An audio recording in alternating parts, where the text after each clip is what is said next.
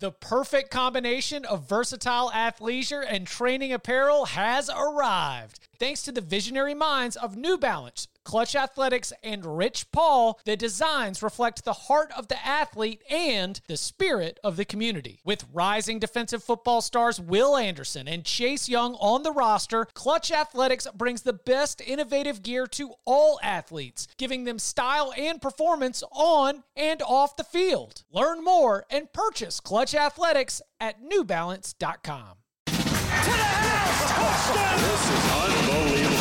Welcome to the Cover 3 podcast with your hosts, Chip Patterson and Barton Simmons. It's your call for the best college football coverage. From National Signing Day to the National Championship and everything in between, CBS Sports presents the Cover 3 podcast. And welcome back to the Cover 3 podcast here on CBS Sports. That's Barton Simmons. That's Tom Fornelli. I'm Chip Patterson. Thursday, June 18th, as we join you here in the early afternoon on the East Coast, right around lunchtime in Nashville and Chicago, where my co-hosts join me right now. We've got some mail that we're going to dig into. A little bit of a fun, college football playoff national championship theme for this show and this batch of questions. A reminder that if you want to add your question to the mailbag, you can always do it by going to Find the Cover 3 College Football Podcast. Leave us a 5-star review and include in that review your question for the mailbag. We will add it to the big old bag of mail. Gentlemen, how are we doing? How are you doing, Chip? Chip. Everybody is on the golf grind right now. I guess golf's going on. You gotta give your takes right now. Are you golf taked out? I'm not golf taked out yet, but I need to, after this podcast concludes, I need to get my eyes on the afternoon wave, because it's like I could watch it from about 8 to 10, 15 this morning. You get to see some shots, get to see some swings. You load up the take cannon for 11 and 12 o'clock. I'm off for the 1 o'clock and 2 o'clock shows. But by the time I'm back on at 3 p.m. Eastern time, then at 4 p.m. Eastern time, then at 5 p.m. Eastern time, all of it on CBSSportsHQ.com. I got to make sure, because those morning wave takes, those are long gone. We got to figure out what Bryson's doing out there. We got to figure out what Justin Rose is doing out there. Lot to figure out before the next time I get on camera. Chip, can golf survive without Tiger Woods? Well, I'll tell you what, it's now got 2 entire events. Last week in Texas, in Fort Worth, Texas, at Colonial Country Club. This week at Hilton Head, South Carolina. No, they test everybody. No positive tests. So wow. Can it survive? I don't know. They're doing better than college football right now on the coronavirus testing scoreboard. Are you implying that Tiger would test positive? What are you saying? Oh no, I was just saying, like, can golf survive? Like, if survival is a matter of public health, I was actually going to say that, yeah, golf's actually got this thing down to, it's real socially distanced. It's as sterile as it can be. We got videos of Ian Poulter getting those deep nasal swabs in there. So they of all the sports that are back out there, they're at least 2 events in, no positive tests and a lot of frequent testing. But I mean, it's a big deal. It's on CBS. Last week was on CBS. This weekend will be on CBS, so we are very, very excited, and we are going all out, wall-to-wall coverage as we have all this space to do so. My last golf question before we get going here. What do you think would happen if Bryson DeChambeau learned that he could add 5 yards to his driving average by injecting the coronavirus? He would do it. Barton, have you seen this? No. Bryson DeChambeau, a golfer, put on 30 pounds of muscle in order to increase his distance hitting the golf ball. He has told reporters he is having 5 to 6 protein shakes a day in order to keep his weight up as he goes through the long, sweaty golf rounds.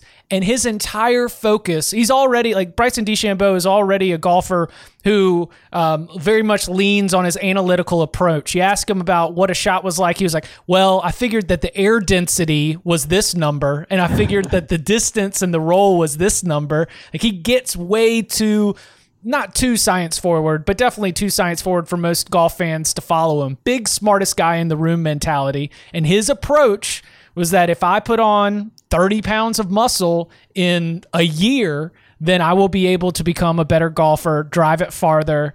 And it is incredible to see the before and afters on this. Is it working to this point? Yes.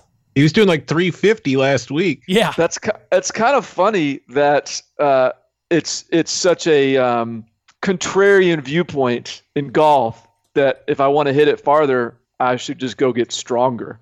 It's well, I mean, there's been so many guys smoking Marlboro Reds on the golf course for so long that were, scratch golfers that maybe finally this guy cracked the code. Well, he's bringing like an offensive lineman mentality to this.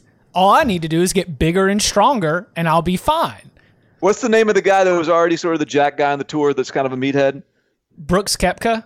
Yeah. Is that kind of he's been inspired by Brooks Koepka? Maybe. The interesting Brooks Koepka storyline was that he lost weight for the ESPN body issue. He wanted to make sure he looked good when he got in his skinnies. And so then he got criticized by golf writers who said he's not taking golf seriously enough losing this weight for the ESPN body issue. But isn't Brooks Koepka like the muscle head of the tour? Isn't he basically just like 5'10", 205 or something? Ooh. Isn't he just like a normal dude that's a little bit kind of benches on the weekends? He's a normal dude who just loves. I don't think he just benches on the weekends. I think he really loves to work out. He can actually throw some weight around. Oh, he's doing box jumps down the fairway when the golf course is closed. So he's just a dude who tends to be really good at golf. Right. Yeah, exactly. But that's enough for the Cover 3 Golf Hour. Y'all ready to open up? Cover 3, more like the par 3. Hey-o! Hello. All right, let's dive on into this big old bag of mail. All right, this question comes from Alex. Hey guys, huge fan of the pod. Not only the best college football podcast, but the best podcast out there. Been listening for a few years now and loved the Saturday night instant reactions last fall. Can't wait to hashtag count 'em up next month. Hashtag how many games you gonna win this fall? My question, in the 6 years we've had the college football playoff, 11 different teams have made the playoff. If history repeats itself, who would you guys pick to be the 11 teams to make the playoff in the next 6 years? Parentheses, assuming we don't get expansion before the 2025 season. All right, let's knock out the teams we all agree on. We all agree on Ohio State, Clemson, and Alabama, right? Ohio State, Clemson, Alabama. Yes. Do we all agree on Oklahoma? Yes. Yes. I think those are the four just totally obvious. I would guess we all would have Georgia on our list. Is that accurate as well? I kind of think you got to. They were on mine. Okay. Is that it for the no-brainers? So that's 5? That's 5. Okay. And now you got Alabama out of the West, Georgia out of the East. LSU certainly could be on there, but they're still in the West. Mm-hmm. So I think there's 5, and then it's a matter of who the other 6 are. Do you want to agree? I'll go ahead first. Okay. I went. This is not in any particular order as much as it's just top to bottom going through a thing of standings. I got Texas as one of my 11. That was kind of a borderline in the end, but they just squeezed in. I've got Penn State. Mm-hmm. I've got Oregon. Mm-hmm. I've got USC. Yes. I've got Florida and LSU. Those were the teams that made my 11. There were about 7 other teams that I also considered, but didn't put on in the end. I've got. Go ahead. Texas and Florida. Yeah.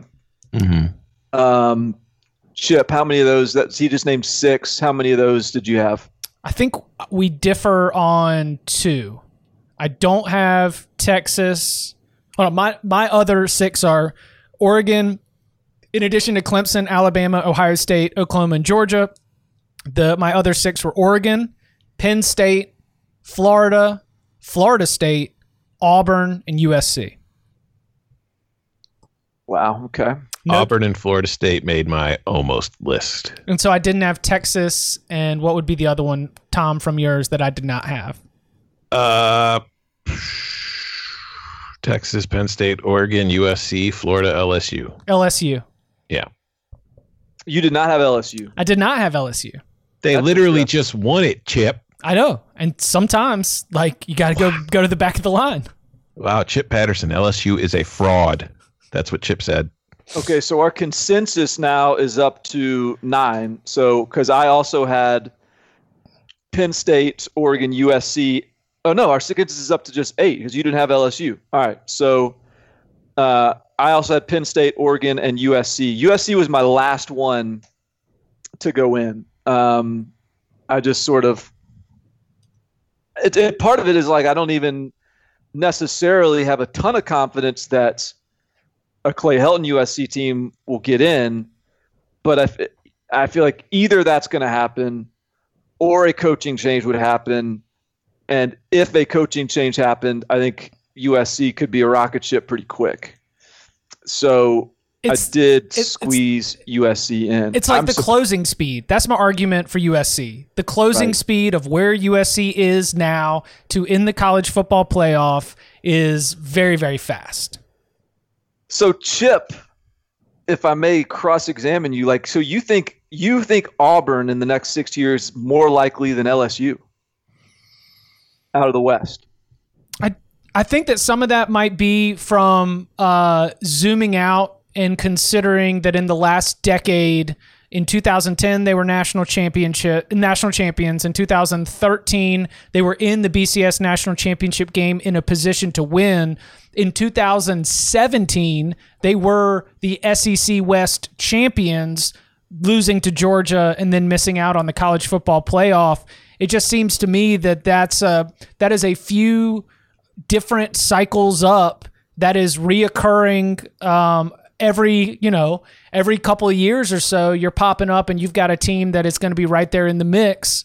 And I think that while LSU's surge in, closing that distance between being a 9-win team and being 12-0, like that was incredible and may have raised the floor for LSU. I just still think that from a 10-year perspective, it just feels like Auburn has cycles up and gets a little bit closer across the last decade. That's surprising to me. I have LSU in my list. So our consensus: Ohio State, Clemson, Alabama, Oklahoma, Georgia, Penn State, Oregon, USC. I would add LSU to that list for me. And here's one that neither of y'all have, which I'm really surprised by. You guys don't think Notre Dame's going to get in there again the next 6 years? I came down to the last spot. It was between Texas and Notre Dame. And I went with Texas simply because I feel like they can afford a loss and still get in if they win the Big 12, whereas Notre Dame is in that position where I feel like unless it's undefeated, it's probably not getting in. Yeah, I feel fairly like Notre Dame is one of my more. I thought that would be like one of the consensus that all three of us had. Like I just think Notre Dame, they're too consistent right now under Brian Kelly. Their schedule is difficult, certainly, but I don't know. It feels like there's something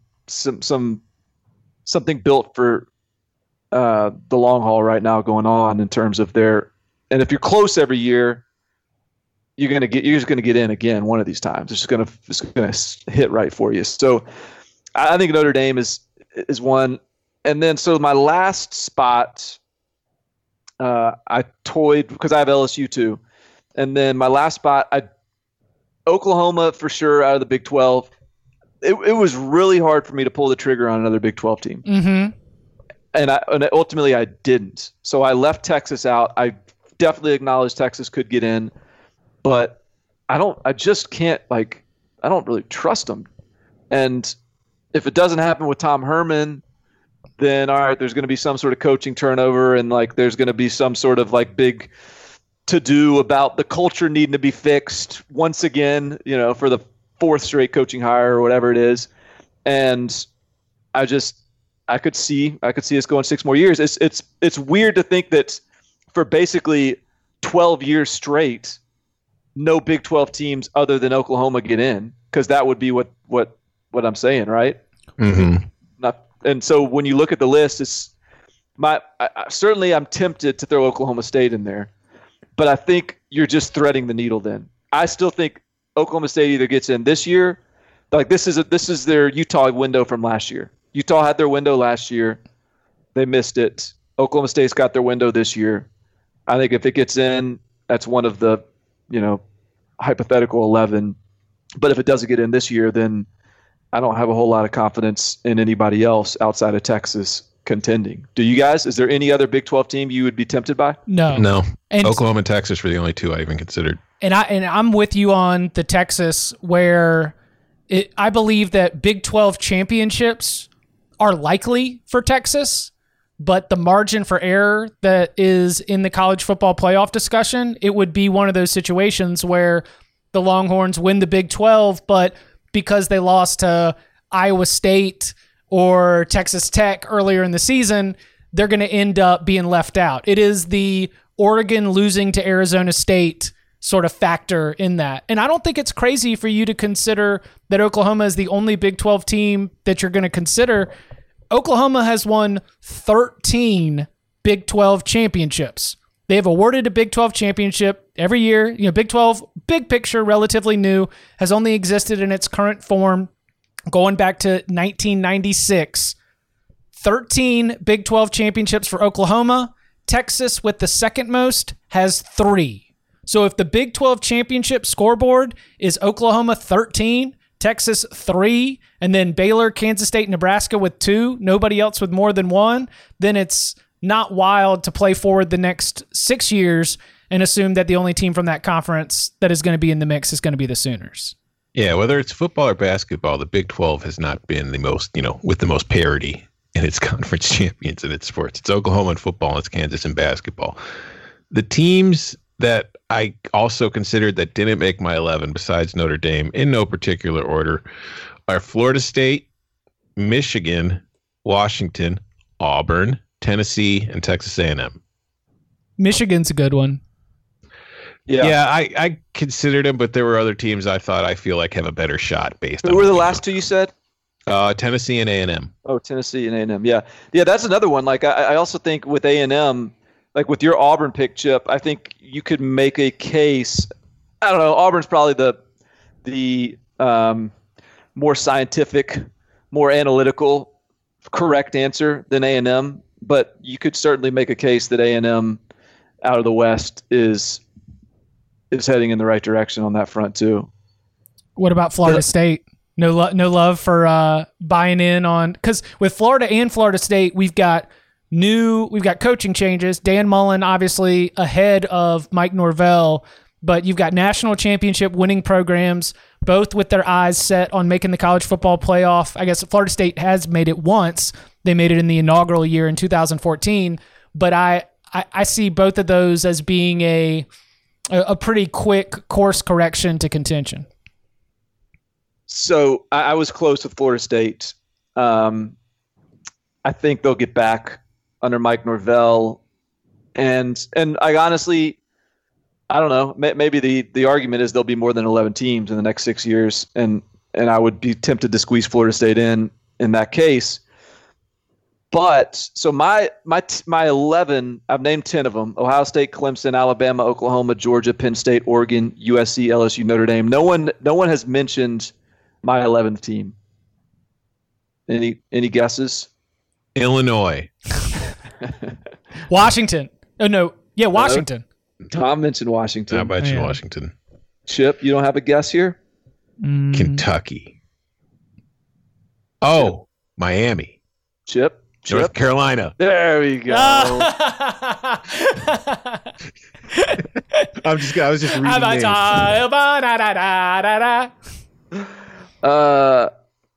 So, all right. when you look at the 11, right, in the previous 6 years, it's a pretty much like a who's who, with, I would say, one of these things is not like the other in Michigan State. Mm-hmm. I agree. Right? So I wanted to put one of these things is not like the other in there. And I think North Carolina, I don't know, I'm a little bit I hope I'm not getting too far over my skis. I don't want to make any grand predictions for this season for North Carolina. I think it's probably just going to be an improved year. They'll be pretty good. They'll be a team to reckon with, but I don't think there's going to be some like wild breakthrough. But I think when you talk about the recruiting, Mack Brown has been there before. The more I think about it, the more I believe I did undersell Mack Brown in our coach rankings.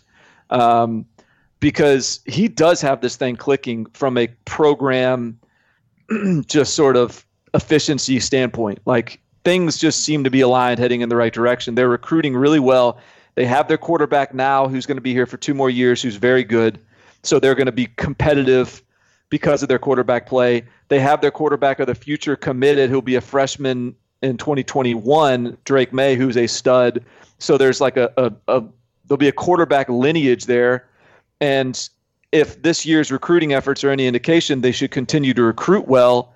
They're in the ACC. It's just Clemson. So I feel like there's reason to believe North Carolina is pacing really well towards more than just being a cute little basketball school that's got a football team. You know what the window is? 2021. Because it'll be Sam Howell's junior season. Yep. Clemson will not have Trevor Lawrence anymore, and they got DJU, but maybe DJU is not Trevor Lawrence. Maybe he, takes some time. Clemson opens the 2021 season with Georgia. So that could be a regular season loss. So let's say they lose that game, they still win the Atlantic, they get to the ACC title game where they're playing a North Carolina team who they did not play in the regular season. And North Carolina pulls off the upset, is like a 1-loss ACC champion. Clemson has 2 losses. Maybe that puts the Tar Heels in as like a 4 seed. And if I might, like, posture this hypothetical here. What if North Carolina emerges as not just a Michigan State, they snuck in with the chips falling the right way one year? Like, I do think if we are trying to identify a potential budding Clemson, you could make a case that it's North Carolina, because what the thing that has springboarded Clemson as quarterback play, it was Tajh Boyd to Deshaun Watson to Trevor Lawrence. There is a case to be made right now that the Sam Howell to Drake May quarterback. Like, what if I told you that Drake May is going to be a number 1 pick? How does that impact the way you view Clemson in like 2023? I'm sorry, North Carolina. Well, I saw a number 2 overall pick go 8-5. Hey, I'm right here. I saw a number 2 overall pick lead a Sun Bowl team. So I think that, we talk a lot about the quarterback play and its importance on conference and national championship contention here on this podcast. Shout out to the Mavericks and the bus drivers. By the way, did you see that comment on Twitter? Said Chip drafted like a bus driver, Barton drafted like a Maverick. Ooh, that stung. No, I don't think that the quarterback play alone is going to be able to do it, and I think that I think okay. So then I'll support it with this. Then, like, they have, like, let's in the 2021 class right now, they have 2 of, I'd say, the top. I'm guessing here, but like 2 of the top, say, 7 defensive linemen in the country committed. So, and they have a crop of 4 stars in a historic year in the state of North Carolina. It's a good class. It's going to probably be a top 10 class, but including in the class is, as my phone's ringing, included in the class is elite defensive line talent. Which is how you build out championship contenders. I agree. Right. So does that, like, again, like, I don't want to make it just that, oh, let's imagine a world where Drake May is the best quarterback in the country. I guess what I'm saying is like that could be part of that could be the cherry on top of what's a really talented roster already. Here's where I can't compute the idea of North Carolina becoming, the next Clemson. And Chip, we've talked about this before. I can't picture anybody wearing that color blue being a powerhouse in anything. Could you imagine anyone wearing that color orange? Yeah. With Clemson? Yeah. With that color, like the Argyle. It's not exactly like a traditional color scheme at Clemson either. I just can't picture North Carolina being a powerhouse in football. And I know that you could make the same argument that you couldn't have seen it with Clemson. It's just something about those colors where I'm like, nah, those colors are going to hold them back somehow. There would need to be, there wouldn't need to be, but I think that there would need to be a transformational 2020 season to set up 2021 in 2022 in a way that really levels up the program, because this will be the ultimate test. When I was on campus, I remember like being ranked in the top 25 created some buzz, and that mentality still is kind of around. Like, oh, you see, we got a tiny little number beside our names. That's sweet. Like you got to have your target. Your target has to be a little bit tighter. You got to be a little bit more confident about the ceiling and not just happy with the floor. Like the football season can't just be a good social activity to get you to the basketball season. Like there would have to be some sort of like fundamental, foundational commitments that are made to really being championship quality in football, because what Dabo Swinney has done runs to the university president, it runs to the athletic director, it runs through all their IPTE. I pay 10 a year. Like it is so like in that upstate South Carolina community where every single person is committed to the idea of Clemson football success. And I can lovingly question whether that similar commitment exists around North Carolina athletics right now. All right. I would love it. Good for business. Bet it would be there if they wore a darker blue. No, I mean, well, it hasn't worked out for Duke, bro. I got decades of evidence that suggests that. I mean, if they wore like the same kind of blue that, like, I don't know, like a navy blue. You've got Auburn on your list. What if they wore like an Auburn blue? Well, the thing is like that blue also like fits really well with that same color blue Oxford shirt, Yeah. And then it's like, what are you doing? I don't know, going to cocktail hour. I wear this Oxford shirt, unbutton a couple buttons, unbutton a couple more by the third quarter, sweat a little bit, spill on it. It's a social event. All right. Next question. This question is from Chris. Who will be the next team to win their first national championship? I'll throw my own rule that you can't repeat answers so that all three of y'all don't say Oregon. Great show. Thanks for the content. Oregon. Well, we just had a long, just refer back to our conversation we just had. Oh, my team wasn't in the, my team was not one of our 11. No, I'm saying my team is the Tar Heels. Yeah. National championship. I mean, this is escalating quickly. How many teams haven't won a national title that, all right, I can. Is there like a time frame here? Or? So your team is not one of your 11. So you think, who's your team then? Wisconsin. So you think Wisconsin is going to win a national championship? I think Wisconsin is going to win a national championship before a South Carolina, before a North Carolina, before a Mississippi State, before a Texas Tech, before an Arizona, before a Washington State, before a Boston College, before a West Virginia. Virginia Tech was another one that I had on there under consideration. I think Purdue is interesting, but I don't think that they're national championship. Louisville, I mean, you're still kind of building that thing up. A national championship run would be kind of wild. Yeah, I think that there's maybe like 5 or 6 schools at the Power 5 level that have been successful, that have flirted with like top 5, top 10 kind of contention, but Wisconsin's been in Rose Bowls. Wisconsin's been stringing together double-digit wins. The gap between the consistency of Wisconsin and winning a national championship, even as I did not pick them as one of the 11 teams to make the college football playoff at all. I realize that I guess that seems like crossing the wires a little bit, but I treated them as different conversations, and I just thought that seemed a little bit more realistic. I mean, Wisconsin recently has shown up to the Big Ten championship game 13-0 or 12-0, and with a chance to be able to make the college football playoff. So that's my pick.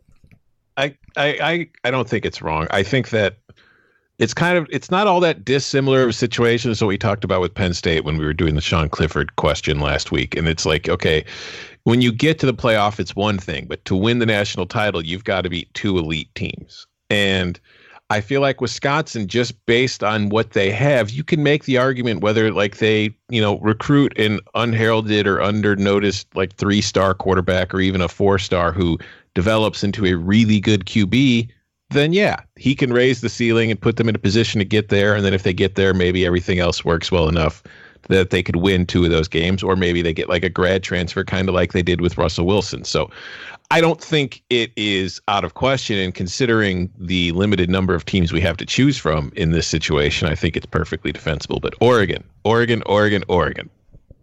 So my answer is North Carolina, but I'm curious if there's a way of looking at this in terms of how the landscape of college football can or might change in an NIL world, in a transfer world, in a potential, marketing rich climate. Like, is there someone that we aren't thinking of that could suddenly develop an advantage based on where they're located, their program, their donors, or something that could put them into blue blood status where they otherwise may not have been? Anybody come to mind? Go ahead. Would the Under Armour connection at Maryland help them? Could. I think so this actually doesn't fit with what you were saying, but I thought that Boise State would be an interesting school to consider. As far as just like they might jump into a Power 5 conference at some point. Yeah, and just all of a sudden, like there's just so much tradition there that you could, if they string it all together, if they win they've had undefeated seasons, right? Like they have had outside of their strength of schedule, the wins they needed for championship contention. They finished number 2 in the country, I think, in a final AP poll. But at the same time, and they do have a FCS national championship from 1980, but we're talking about FBS titles here. Going back to the last question, did any of us have a group of 5 team on our lists? No, I had Cincinnati as for the playoff. No, I didn't. Yeah. I thought about for in terms of a different climate, media market opportunities, the NIL situation. I just sort of thought in my head, what if Rutgers could get hot and New York's Big Ten team, and then I realized they are in fact disqualified because, as we all know, they did win a national championship back in 1869 with a 1-1 record by splitting. They split the votes with Princeton, both 1-1, sharing that 1869 national championship. So they had a home and home, and that was the first season. They had a home and home, I think. Yeah. What about Boston College? If you're gonna Boston College, I don't know about that one. Georgia Tech. I guess Georgia Tech's got a national championship. Yeah, that would be a good one if they didn't have one. Does TCU have a national championship? I don't think so. But let me see. They have a They have a national championship in 1935 and 1938. Oh, they do, yeah. Was that like Sammy Baugh world? Dutch Meyer. Two. That's older than that, isn't it? They beat Carnegie Tech in 1938. They beat Carnegie Tech in the Sugar Bowl 15-7. In the 1935 Sugar Bowl, they beat LSU 3-2. Oh man, I wish you could have seen that game. That's brutal. Led by The one time I was on the over. Damn it. Led by quarterback Davey O'Brien, namesake of the Davey O'Brien Award. I knew there was some name that was associated with those guys. Davey O'Brien and two-time Davey O'Brien Award winner Deshaun Watson, Baker Mayfield, Kyler Murray, Joe Burrow. So I guess TCU's eliminated because I was thinking about that Dallas-Fort Worth market. Los Angeles, UCLA, and USC have national championships. I don't know. I don't think it would be, in the NIL era, I'm going to say I don't think it's specifically media markets. I think that you would need to, it could be just as valuable to have passionate built-in donor base. Yeah, that's the point I was going to make with when you were talking about Boise. I think that not so much the size of the market as much as the importance of a program in the market. Like I think if you go to a small market like Boise where that is the show, you could probably, there's probably going to be a lot of attractive options from an NIL standpoint for even the smaller schools, as long as they are the big fish in the small pond. I think there's going to be plenty of opportunities available. Scott Frost, I believe, is trying to get on the forefront of encouraging the NIL era and having a program that helps facilitate and present resources to players in order to allow them to capitalize on that. And when I think about a local community, Lincoln ain't a big media market, but that whole daggum state has people that are willing to invest time, money, and resources in Nebraska football. Got to get that Runza money.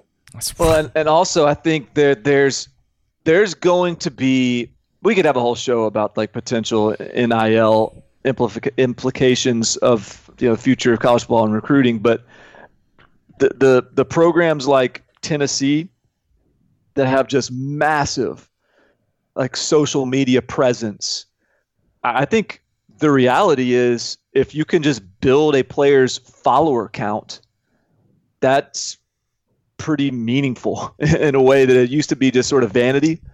Now it could actually mean dollars. And so the programs that have that sort of social media presence within their fan base in like an overwhelming way could be at a major advantage. Listen, Mrs. Simmons, if you send your son to us, not only will we grow the man and help him get an education, but we will make sure that he becomes an influencer in the social media world, able to sell trips to the Maldives, skin creams, anything his heart desires. Boy, sir, if you commit right now, I'll send this text, 3,000 more followers in the next hour coming your way. It's true. You laugh at it. I think it's true. Like I think there's gonna be like real conversations. Yes, can't wait. Coming up on the other side, is the national championship overrated? We'll dig in next. This episode is brought to you by Progressive Insurance. Whether you love true crime or comedy, celebrity interviews or news, you call the shots on what's in your podcast queue. And guess what? Now you can call them on your auto insurance too with the Name Your Price tool from Progressive. It works just the way it sounds. You tell Progressive how much you want to pay for car insurance, and they'll show you coverage options that fit your budget. Get your quote today at Progressive.com to join the over 28 million drivers who trust Progressive. Progressive Casualty Insurance Company and Affiliates. Price and coverage match limited by state law. Robert Half research indicates 9 out of 10 hiring managers are having difficulty hiring. If you have open roles, chances are you're feeling this too. That's why you need Robert Half. Our specialized recruiting professionals engage with our proprietary AI to connect businesses of all sizes with highly skilled talent in finance and accounting, technology, marketing and creative, legal, and administrative and customer support. At Robert Half, we know talent. Visit roberthalf.com today. This next question comes from Sean. I've always loved the show and found myself singing Count 'Em Up and doing the Dino drop much too often. But your shows on the racial reckoning and NCAA football were truly special. I respect you guys a ton for confronting those topics head on and doing so with aplomb. My question is the national championship overrated? I heard this concept on another show, hated it at first, but now have come around to the idea. In this sport, only about 10 to 12 programs have a realistic shot of ever winning a title. Does, quote, the path to the playoff discussion that inevitably covers most of the top 20 throughout the year overly dominate the discourse? The laser focus on who makes the top 4 is at the expense of a lot of fun storylines and great players on 7-5 or 8-4 type squads. These teams will never win a title, but they have all the drama, weirdness, and characters that make college football the greatest sport. I fear that the move to the 18 playoff will make the playoff discussion even more overbearing, and I fear we will lose focus on college football's middle class. 1,000,000%. I've gone on this rant a number of times. I think I know the playoff drives viewership, it drives ratings, and it drives a lot of eyeballs to stories. It is the most popular aspect of college football by far. The numbers all reflect that. But I do think that it is extremely overrated from my standpoint, because personally, I enjoy watching a Tuesday night MAC game between Akron and Buffalo just as much as I enjoy watching the national title game. Winning the national title to me is important in the sport, and it's significant for the team, and it's not something that I dismiss as being meaningless, because it does mean a lot. But for me personally, there is so much about this sport that I care about more or on the same level of as who's won the national title. Hell, half the time I don't remember who won the national title in a given year. So exhausted by the time the national championship comes. Yeah. What I've got a thought on this, but Barton, I'll let you take a crack.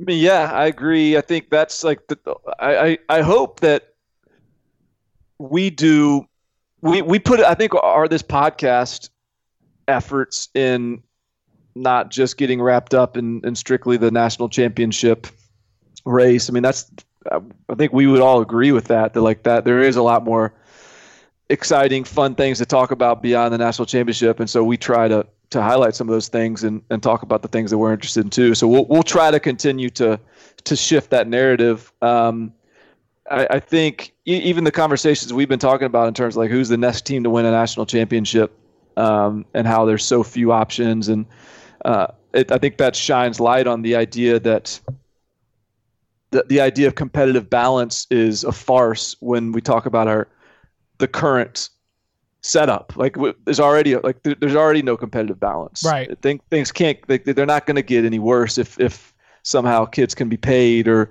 money influences where kids go to schools, because it's already absurd in that sense. And so I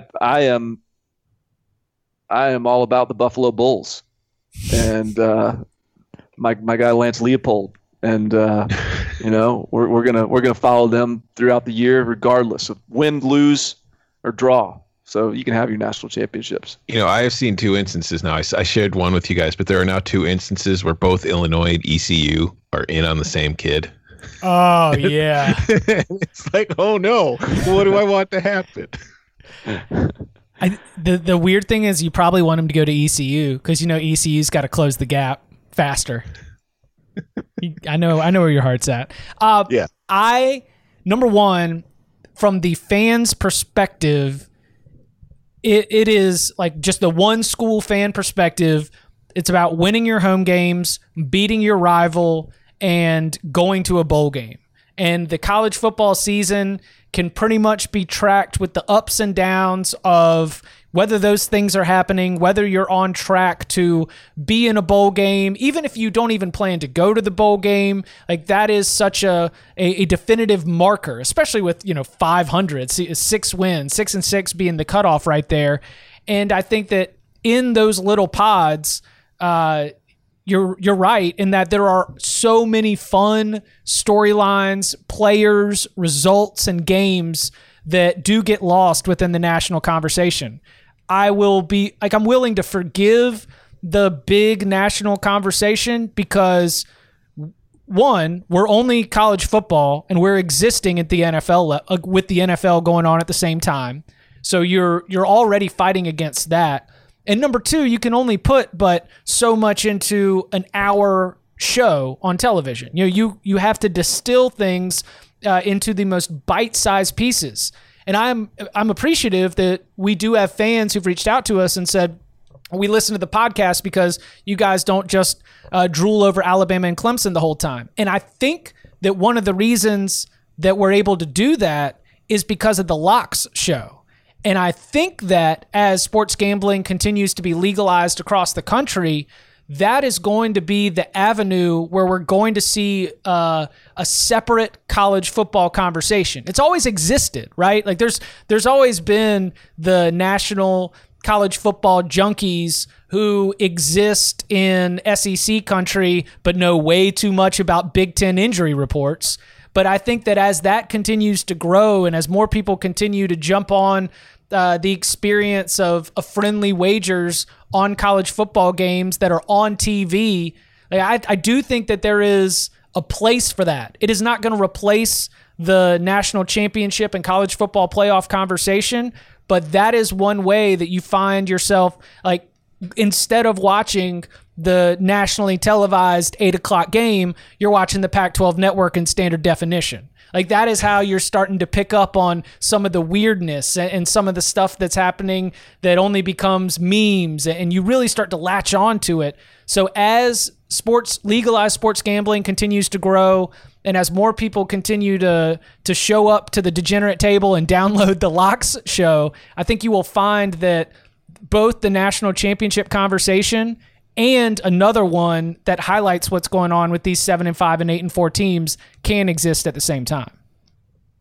And I do think, there are people who probably only pay attention to the sport from a playoff perspective. Like, they watch the better teams to see who's happening, and that's fine. But I will say that if you do that, gambling or not, whether you consider it, I think you're missing out on a lot of what makes college football fun if you only have like that narrow perspective of watching teams that are competing for a national title. Like, I think there's a lot that you're missing if you aren't watching the teams that maybe, are just struggling to get to 6-6 so they can go bowling.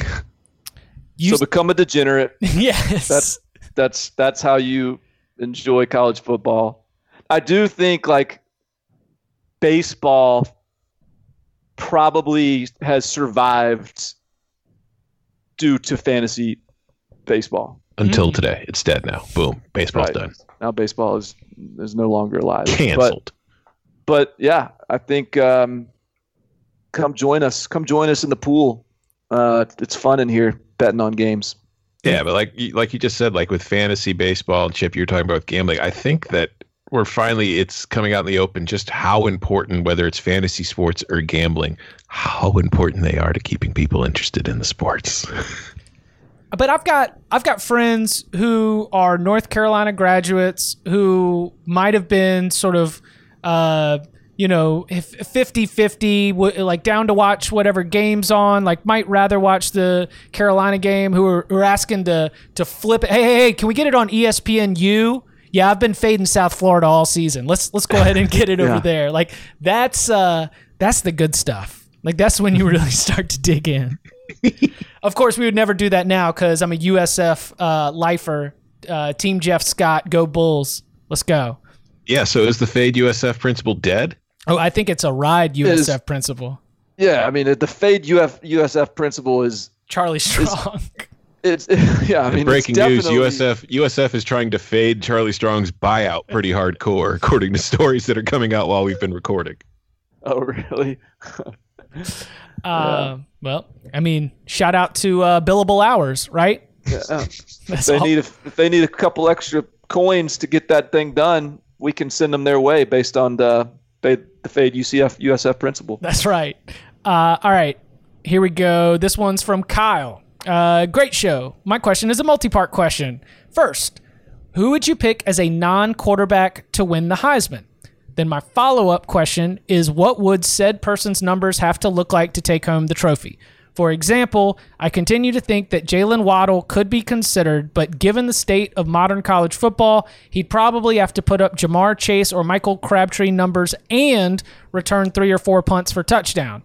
Is that even enough to win the award with the stats quarterbacks put up now? Let me know your thoughts and keep up the great work. I mean, I think the one name, the name that comes to mind, not to continue to harp on this team, but Chuba Hubbard. Yeah. Yeah. That's because if let's say Oklahoma makes it to the playoffs, and Chuba Hubbard rushes for 2,000 yards, he will have been emerged as such a big name on such an important team, on such a on such a consequential team, that you would have a pretty good shot, I would imagine. That was the name that I had. I thought about Micah Parsons, the old defensive Heisman play, but he would have to be running kicks. You're asking about what kind of numbers. He would have to be running kicks back and also be short yardage, goal line, touchdown running back in that scenario.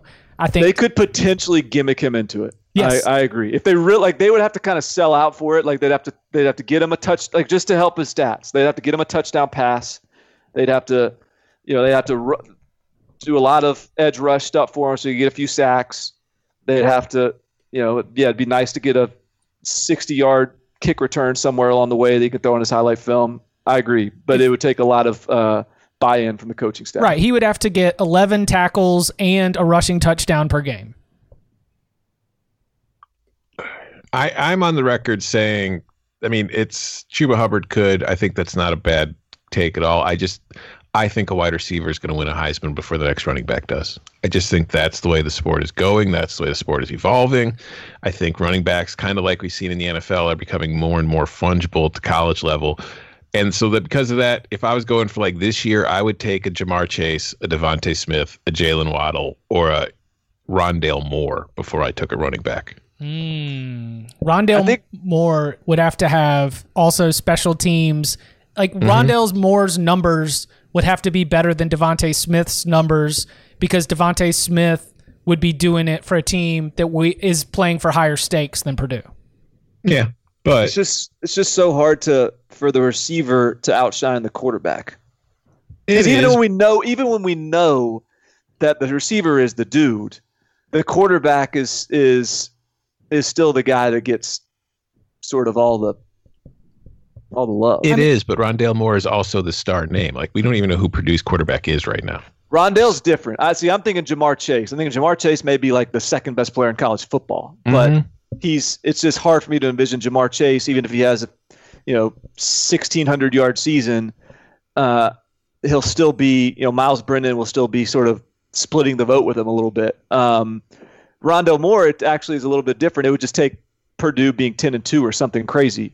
But Rondale, if that happened and Purdue had a really good season, the different ways they use Rondale Moore would give him a shot. Because if you returning punts, returning kicks, handing the ball off on jet sweeps, catching the ball down the field, like he does so many things that to me he would have a shot. What about Najee Harris?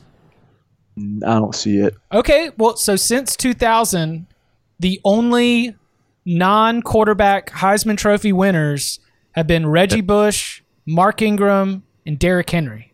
Mm-hmm. But with the slight exception of maybe Derrick Henry, those guys are different era. And even Derrick Henry was like a swan song to the era where you could sort of pound your way to a national championship.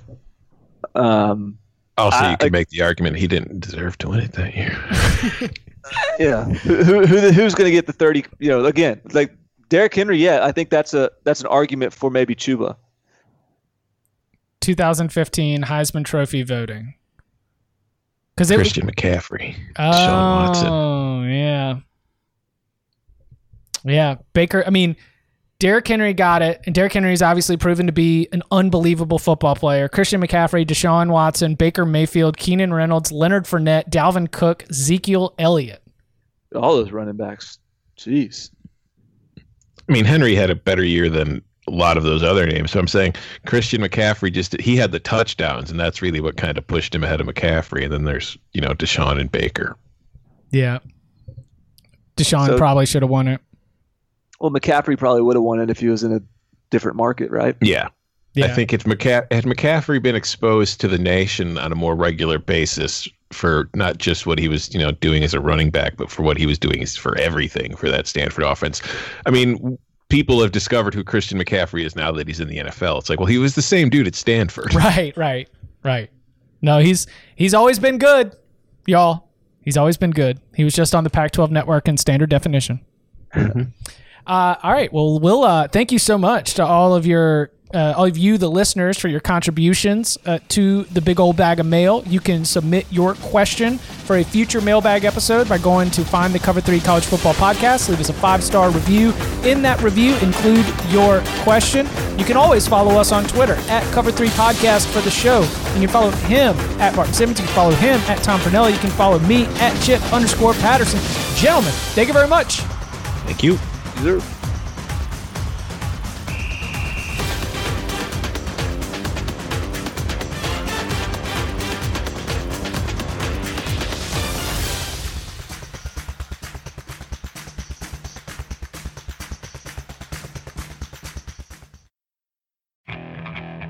Okay, picture this.